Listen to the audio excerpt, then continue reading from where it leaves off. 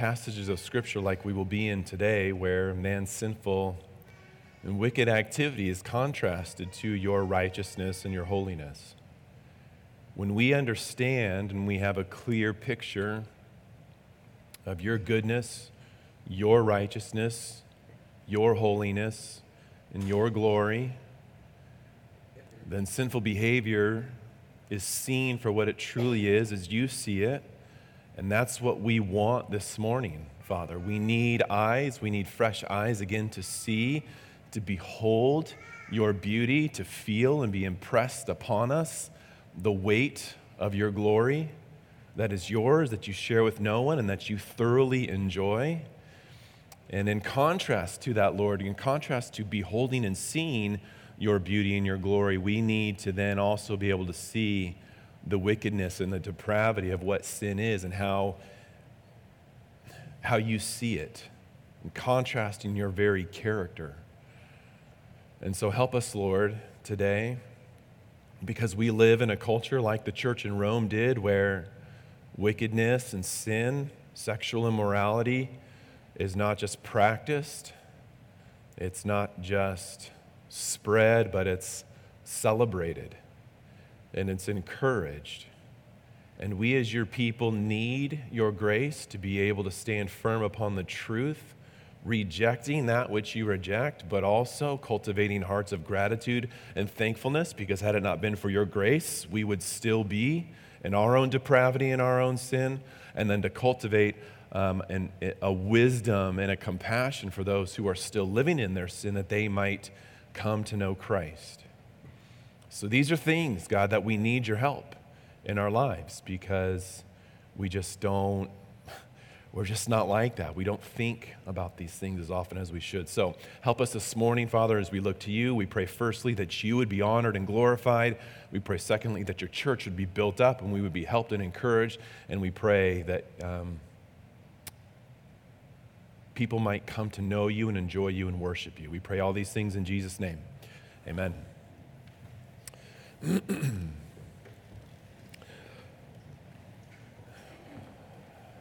We're going to be jumping back into Romans this morning.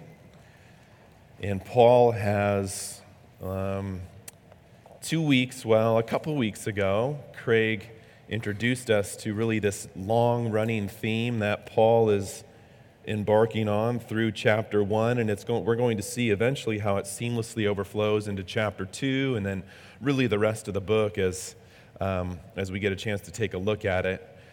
But I think it's good for us to be reminded of what it is that we saw in verses 16 and 17 before we get into our passage today. So just a brief recap of what it is that we saw in verses 16 and 17, and then what it is that we looked at last week and what we'll be looking at this week. And I think it's really important for us to, again, park on 16 and 17, because it is in 16 and 17 that God makes very, very clear a propositional, a declarative statement regarding the righteousness of God.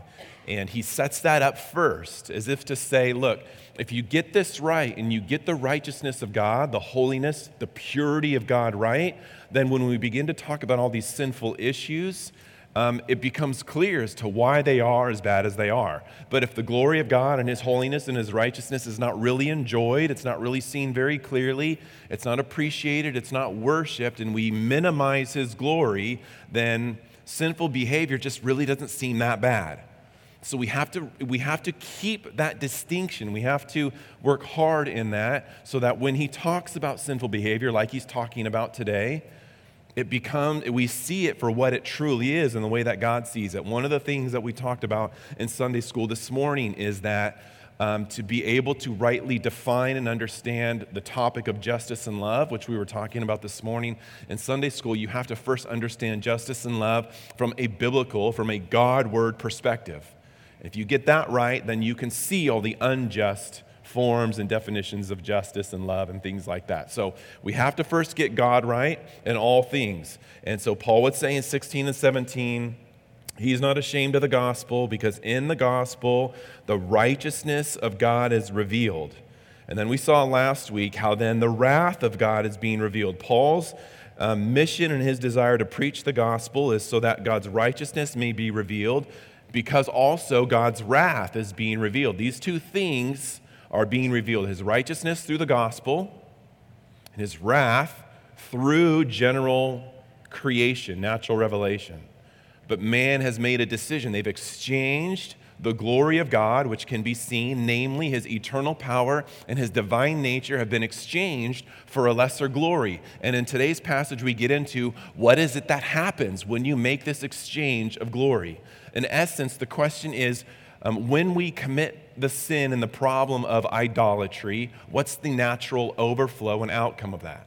The problem, as we get into our text today, Paul's going to address the issue of homosexuality.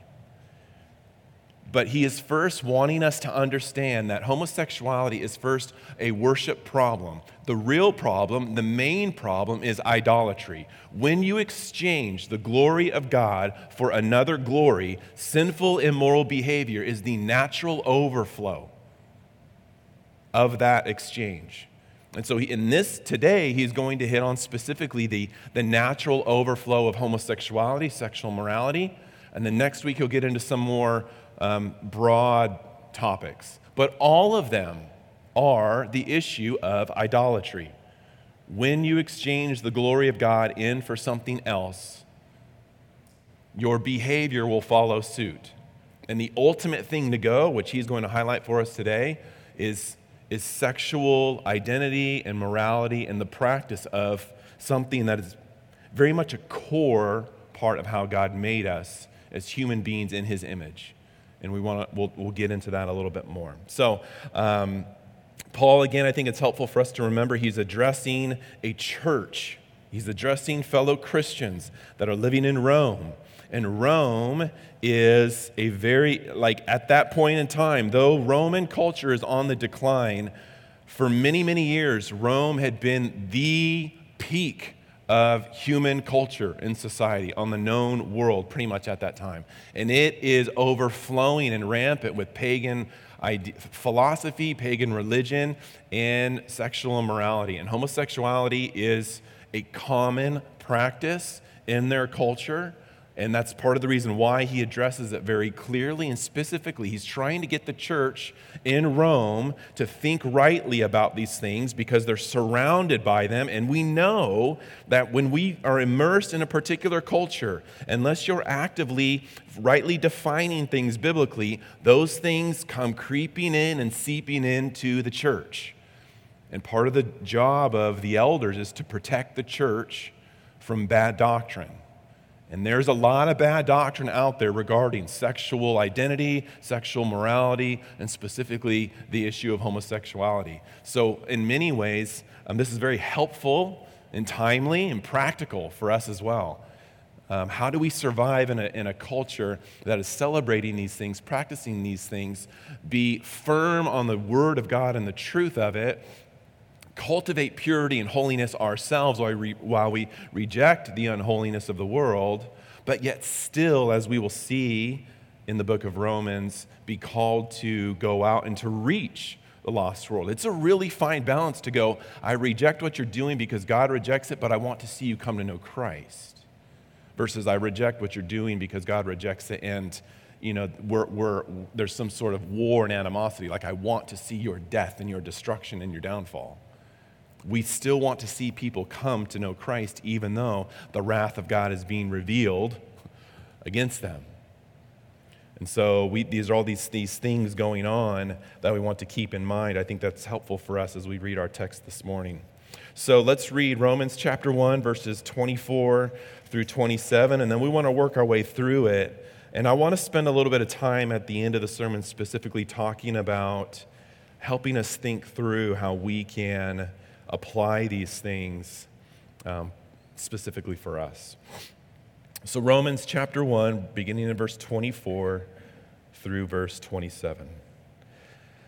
Therefore, God gave them up to the lusts of their hearts, to impurity, to the dishonoring of their bodies among themselves, because they exchanged the truth about God for a lie and worshiped and served the creature rather than the Creator, who is blessed forever. Amen.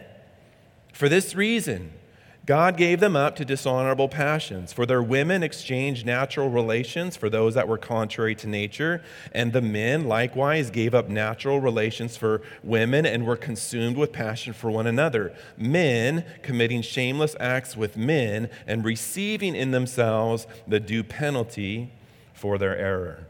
So we look at this as we approach this topic, we look at this as the title of the sermon is The Weight of Glory, Part 2. There's been an exchange of the glory of God that we have to understand. That's why he begins verse 24 with the therefore, because they have made this exchange. His argument from today is a natural overflow of what it is that we talked about last week. The wrath of God is being revealed from heaven against all ungodliness and unrighteousness of men who in their unrighteousness suppress the truth. For what can be known about God is plain to them because God has shown it to them for his invisible attributes. This is what God has shown through creation. Specifically, his eternal power and his divine nature have been clearly perceived. But then we see in verse 23, they made this exchange. They exchanged the glory of the immortal God for images resembling mortal man and birds and animals and creeping things. Therefore, because they made this exchange, this is what is happening. God gave them up. We have to understand that the wrath of God is being revealed, but in the wrath of God being revealed and displayed, God is giving people up to what it is that they want. They have these lusts, they have these desires. They made this exchange for the glory of God. When you make the exchange of the glory of God and you are now basically committing idolatry, you're worshiping something else other than God, your desires and your passions that exist within you internally begin to go astray. And God, in his wrath, gives people over to those desires that they have because they've exchanged his glory for something else. And if you understand anything about how God feels about his own glory, he takes it very seriously. And when you exchange the glory of God for lesser glory, he gives people up to the desires, the natural lustful desires that they have within. Paul would again say something very similar in the book of Ephesians. He says in Ephesians chapter 4, verses 17 through 19, pretty much in 3 verses, what he takes an entire chapter in Romans 1 to say. But if you're looking for a passage that parallels what we're talking about, you would see that in Ephesians 4, 17, 18, and 19, which Paul would write to the church in Ephesus. Now this I say and testify in the Lord, that you must no longer walk as the Gentiles do in the futility of their minds. They are darkened in their understanding, alienated from the life of God because of the ignorance that is in them due to their hardness of heart. They have become callous and have given themselves up to sensuality, greed, and to practice every kind of impurity. There's a giving up that God does because they made this exchange, but mankind also gives themselves up to their passions and the desires, their sinful passions and desires that they have, and they pursue these things. And so God gives them up. He hands them over to that. What's interesting is that this phrase, God gave them up, which is important because he uses it in verse 24. We'll see it again today in verse 26, and then we'll see it again next week in verse 28. 3 times in the latter part of this letter of chapter 1, he would repeat and make very, very clear, God is giving them up to their passions. And very often in the New Testament, this phrase, God gives them up, is used to indicate being handed over. It's the idea of going into custody, going into prison for trial and punishment. You see that throughout the Gospels all the time. This phrase of getting handed over is almost always used with the idea of being handed over to being put into prison or being taken into custody. And so he's communicating that these people are being handed over to be imprisoned by their own passions, by their own desires. They are getting what it is that they want. And that makes it clear when he says that he has given them over, in verse 24, in the lusts of their hearts, indicating where the problem is coming from. It's coming from within, to impurity and to the dishonoring of their bodies among themselves, which he gets into the specifics of what that is. But it's the immoral impurity and the shameful conduct between two people that involves physical and bodily contact. This is what he says here in verse 24, and then he'll get into the specifics of what that looks like in verse 26. God is giving them up to the lusts of their hearts, to impurity, to the dishonoring of their bodies among themselves. They are now doing, you see the progression? You exchange the glory of God. You now have these wayward passions and idols, and it carries itself out in bodily action. They made this exchange. God gives them over to be imprisoned to their own lustful ideas and thoughts and desires, and now they begin to act it out among one another in action with each other, in the defiling of their bodies. And again, verse 25 tells us why. Because, to make it very, very clear, let me go back and remind you what I said in verse 23. Because they exchanged the truth about God. They've exchanged the truth about God. What's the truth about God? Well, it's what he mentioned in verse 18, right? People who by their unrighteousness suppress the truth.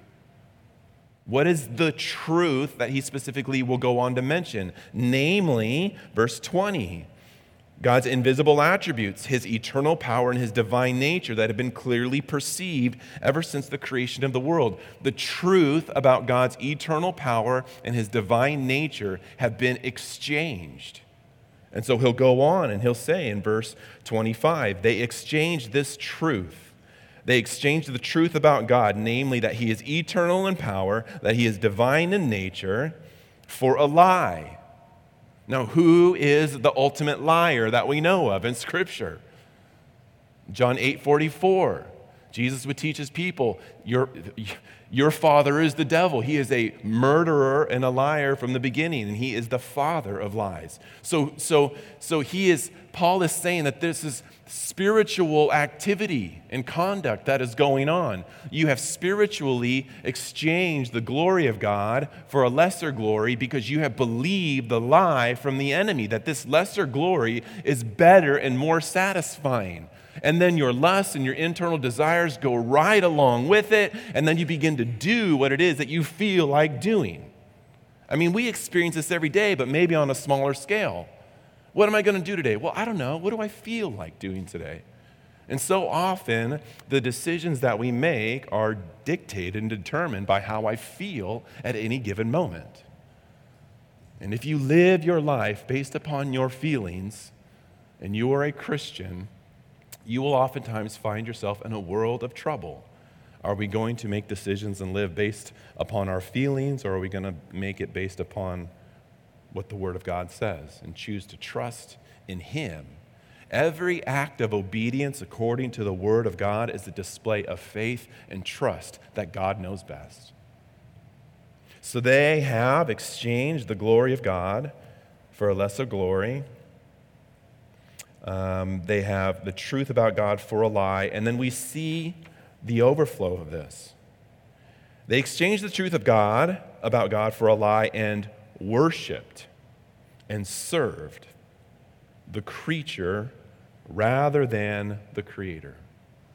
See, this is not just about, I prefer this thing over God. The issue is that they've made an exchange of the glory of God, and when you make that exchange, worship ensues. You will always, not even the fall could ruin the fact that we are worshipers by nature. Every single human being is still a worshiper. Not even the fall completely stripped us of the capacity for worship. We are worshipers. The problem is that because of the fall, we seek to worship other things. See, the lie that Satan presented was not, don't be a worshiper. It's worship something else. Worship anything else other than God. And so we still are worshipers. It's just now because of the fall, we have the inability to truly worship God. Not only the inability, but the desire. No one seeks after God, no, not one. We'll get into that in Romans 3. And the radical impact that sin had upon our nature. Now we are totally depraved. But that we are still worshipers. And when you exchange the glory of God for a lesser glory, you will worship. And the idea of worship comes from the word worthship. It's whatever you ascribe worth to.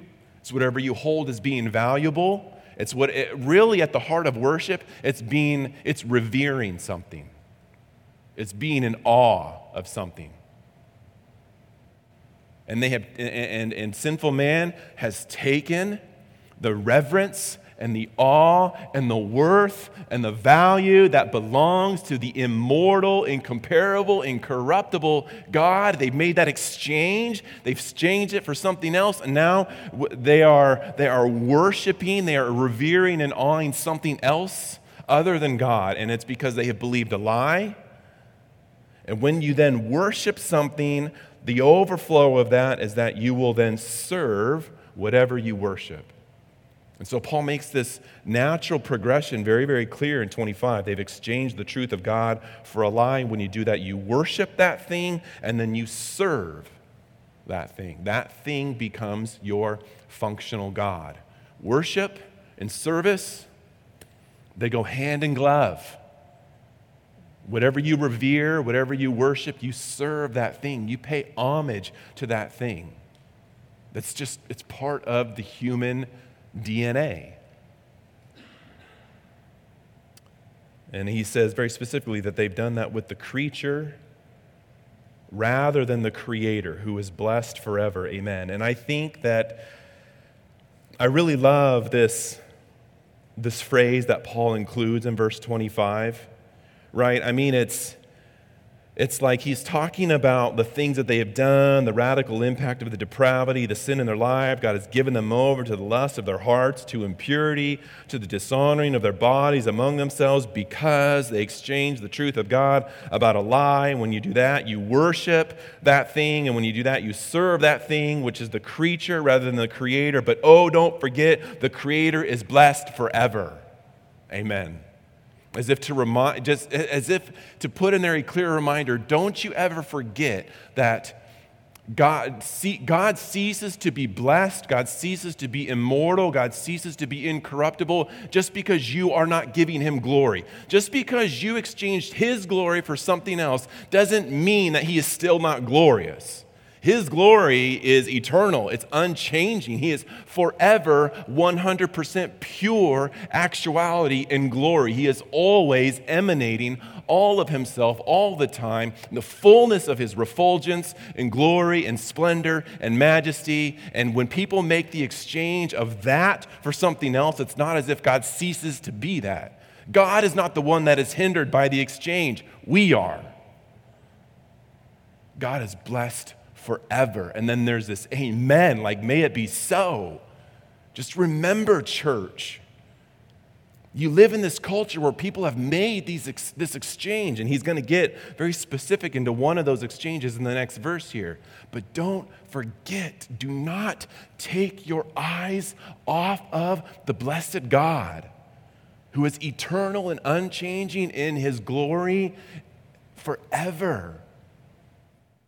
I mean, that is the only way that the believer can continue to live a life of purity and holiness and righteousness and pursuit of God and obedience to Him. I mean, there's just like a million other paths that are presented to us every single day that either look more attractive or look easier to us. And we're so often inclined to think, well, maybe I'm just going to take like 10 steps back down this path that looks a little easy. And if it doesn't look good after that, or if something goes wrong, okay, well then I'll backtrack and I'll get back on the narrow path. It's ridiculous to think that we have that much like objectivity. Things continue to look better, things continue to look easier, we continue to go down that path. And pretty soon, you're like, where's the glory of God? If He, like when He pricks you to even open up your eyes and look up, and you've completely lost it. This is why the believer has to, this is why I said last week, and I will continue to say it again, the best thing that the believer can do is fight for and to maintain a clear biblical vision of the glory of God in their life. You will find it to be incredibly practical in the decisions that you make every single day. It will keep you from exchanging His glory for a lesser glory. It will keep you being able to say, God is blessed forever, amen. And so then we see in verse 26 and 27, for this reason, because the exchange, God gave them up again to dishonorable passions. And then we see what it is that He alluded to in verse 24, and verse 26 and 27 spoken of very clearly. Women exchanged natural relations for those that are contrary to nature. The men likewise gave up natural relations with women and were consumed with passion for one another, men committing shameless acts with men and receiving in themselves the due penalty for their error. And he specifically addresses the issue of homosexuality. Women giving up and exchanging the glory of God and becoming bodily, sexually active with one another, and men likewise doing the same thing and committing the same acts. And he again reminds us that God gave them up. He specifically mentions what God gave them up from doing, that which is natural. You notice that? He says in there that which is, they gave up natural relations and that which is contrary to nature. I think this is helpful for us.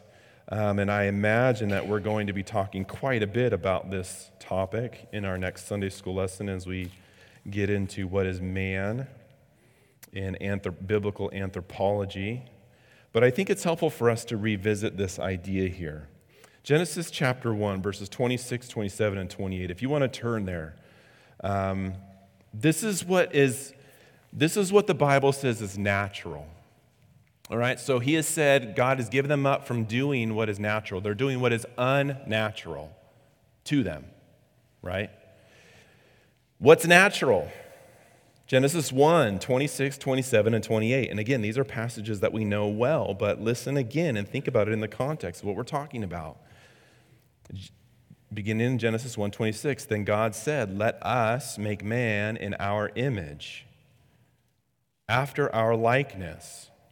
Right? So God's creating man in His image. And then we're going to see, we'll be created in the image of God, what comes natural for man to do being created in the image of God. This is important. Put in the back of your mind real quick here. Okay, we're talking about being created in God's image. What comes natural from being created in the image of God? And this is where he starts. This is what's natural. Let them have dominion over the fish of the sea and over the birds of the heavens and over the livestock and over all the earth and over every creeping thing that creeps on the earth. So God created man in His own image. In the image of God, He created them, male and female. He created them. And God blessed them, and God said to them, be fruitful and multiply and fill the earth and subdue it and have dominion over the fish of the sea and over the birds of the heavens and over every living thing that moves on the earth. So Genesis 1:28 has been labeled the creation mandate. This is what is normal and natural for mankind to do, male and female being created in the image of God. Now, what's happening in homosexual relationships is that they're doing what is unnatural. They're doing what they were not originally created to do. This is what's normal. Homosexuality is what is abnormal. Which means that if this is what is normal and it's created in the image of God, then when people practice homosexuality, they are not properly imaging the God that created them. This is like the ultimate expression of really not imaging the God that created us. And then think about it. You can't do, in homosexual relationships, you cannot do what Genesis 1:28 tells us to do. You can't be fruitful and you can't multiply. Like biology 101, right? Like two guys can't make a baby. And two women don't make a baby. You can't even begin to do what you were created in the image of God to basically do. The basic function of human life is not able to be done. And so he will say, you cannot be fruitful and multiply, and you can't fill and subdue the earth and have dominion over the fish of the sea. It's not just that you can't be fruitful and multiply, you can't practice dominion, because practicing dominion is a male-female endeavor together. It's not just having to do with sexuality, it has to do with companionship. It has to do with proper roles. It has to do with what God created man and woman to do with one another. And when you're given over to that which is unnatural, you can't do that which is natural, which God has created mankind to do. God creates them male and female in his image, creates them male and female to do, Genesis 1:28. Homosexuality makes that impossible and prevents them from being able to fruitful and multiply. And David would write in Psalm 8, verses 5 through 8, he puts it in terms like this. Talking about mankind, you have made him a little lower than the heavenly beings and crowned him with glory and honor. You have given him dominion over the works of your hands and put all things under his feet, all sheep and oxen, and also the beasts of the field and birds of the heavens and the fish of the sea, whatever passes along the sea. Homosexuality is the expression. If mankind has been crowned with glory and honor to practice dominion, the Genesis 1:28 mandate, then homosexuality is the ultimate act of taking the crown off, rejecting it, and throwing it on the ground as an expression of rebellion against the one who created them to do this thing. We were created as under kings, under the great king, to practice dominion, to be fruitful and multiply. And you can't do that in a homosexual relationship. And so then Paul would go on to say in verse 27, at the end, therefore, they are receiving in themselves the due penalty for their error. And that he's referring to being handed over to their lusts. Being handed over to their lusts is the penalty for their error. And what's the error that they have committed? Idolatry. Exchanging the glory of God for a lesser glory. Worshiping and serving something else. Going along with their internal desires, their sinful desires and feelings, and God giving them up to that. And that's the penalty that they receive. This is an expression of God's wrath that's being revealed. And he'll go on later on in verse 31 and 31, and 32, which we'll get to next week, as other forms of sinful behavior. But he hones in specifically on this one first because it has to do with the very core of who we are as being created in the image of God. What does it mean to be a human? Male and female is where it starts, fundamentally. And so obviously there are all kinds of implications of this towards not just homosexuality, but transgenderism and all of that stuff that's just widely accepted, celebrated in our culture. You're messing with like the core of what it means to be a human being created in God's image. And then when you do that, you can't do what God has essentially created us to do. And then from there, people are being given over because this is the desire that they have, because they have exchanged God's glory for a lesser glory. So I think about this. I want to think about this in a couple ways, specifically and practically for us. The church in Rome is living in a culture that is steeped in this exchange. We, in the same way, are living in a culture that's very similar, steeped in this exchange that has happened. Not only is the exchange commonplace, but again, it's celebrated. And everybody has to celebrate it as well, or there's repercussions. I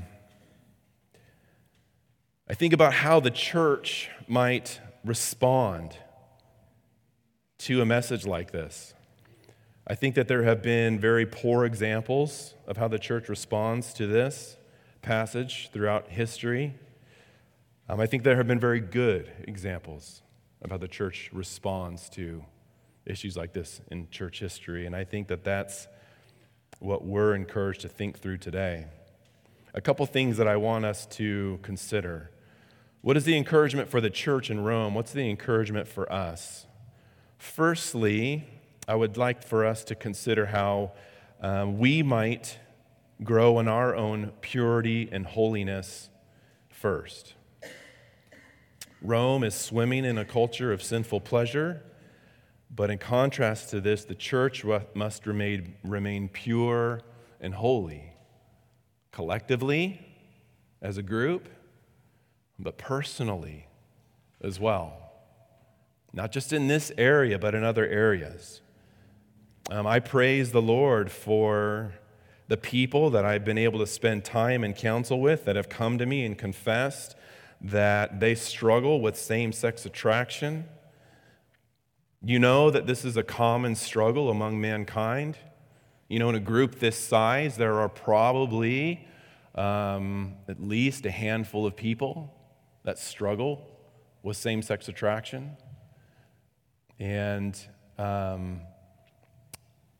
they would say that it's not a struggle that they want. It's not a struggle that they desire. They are born-again believers in Christ, but this is part of their fallen, sinful nature. And we need to remember that the goal of ministering to people that struggle with same-sex attraction is not to get them to be attracted to the opposite sex.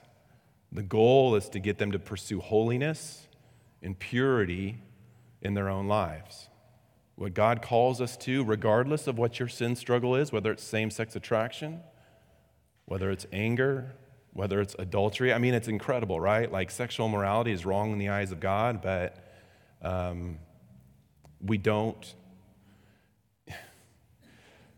any form of sexual immorality is not right in the eyes of the Lord.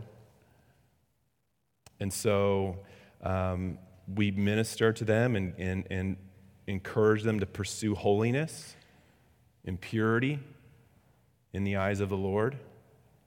I think of a wonderful passage to use to minister to people, to anybody who's struggling with sin, but Paul would say in 1 Corinthians chapter 6, verses 9 through 11, "Do you not know that the unrighteous will not inherit the kingdom of God? Do not be deceived, neither the sexually immoral, nor idolaters, nor adulterers, nor men who practice homosexuality, nor thieves, nor the greedy, nor drunkards, nor revilers, nor swindlers will inherit the kingdom of God. And such were some of you. But you were washed, you were sanctified, you were justified in the name of the Lord Jesus Christ and by the Spirit of our God." We remind people that such were some of us. And save for the grace of God, I'd still be in the same pit and gutter of depravity that I was swimming in prior to coming to knowing Christ, and so would you. And so we look to the same God together with this is how we were, but such were some of us as well, but we were washed. This is what God does. He takes people who struggle with sins, people who are depraved, people who are blind, people who are not searching for Him. Then He brings them out of the pit and He washes them and He sanctifies them, sets them apart, and justifies them, not because of their own goodness or not because of their own merits or moral improvement, but in the name of the Lord Jesus Christ and by the Spirit of our God, based upon the completed and the finished work of Christ. He has paid the debt. And so we remind one another, we remind each other that the goal is holiness, that the goal is purity. We remind what it is that Christ has done for us. Practically as well, I think what Paul will say later on in Romans chapter 12 is very helpful and fitting for us as well. You think about, he labors away on these issues early on in chapter 1, and then when he gets to the more practical theology, if you will, in chapter 12, What are the marks of a true Christian that he begins to speak of in chapter 12, beginning in verse 9?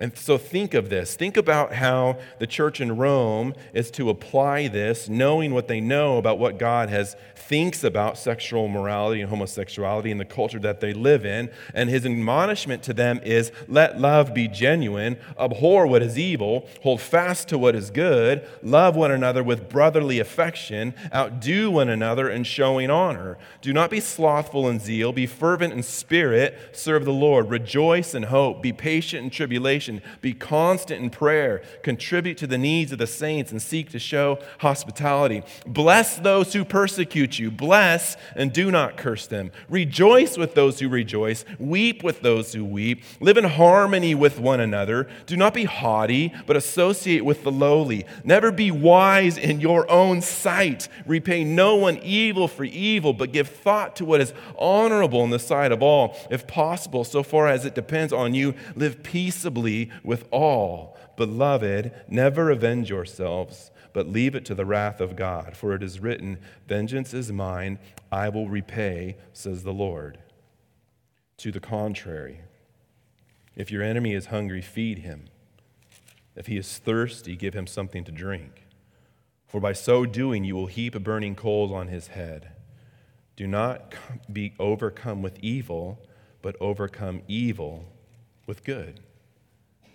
How does a believer respond to living in a pagan culture immersed in sexual depravity and all other kinds of depravity?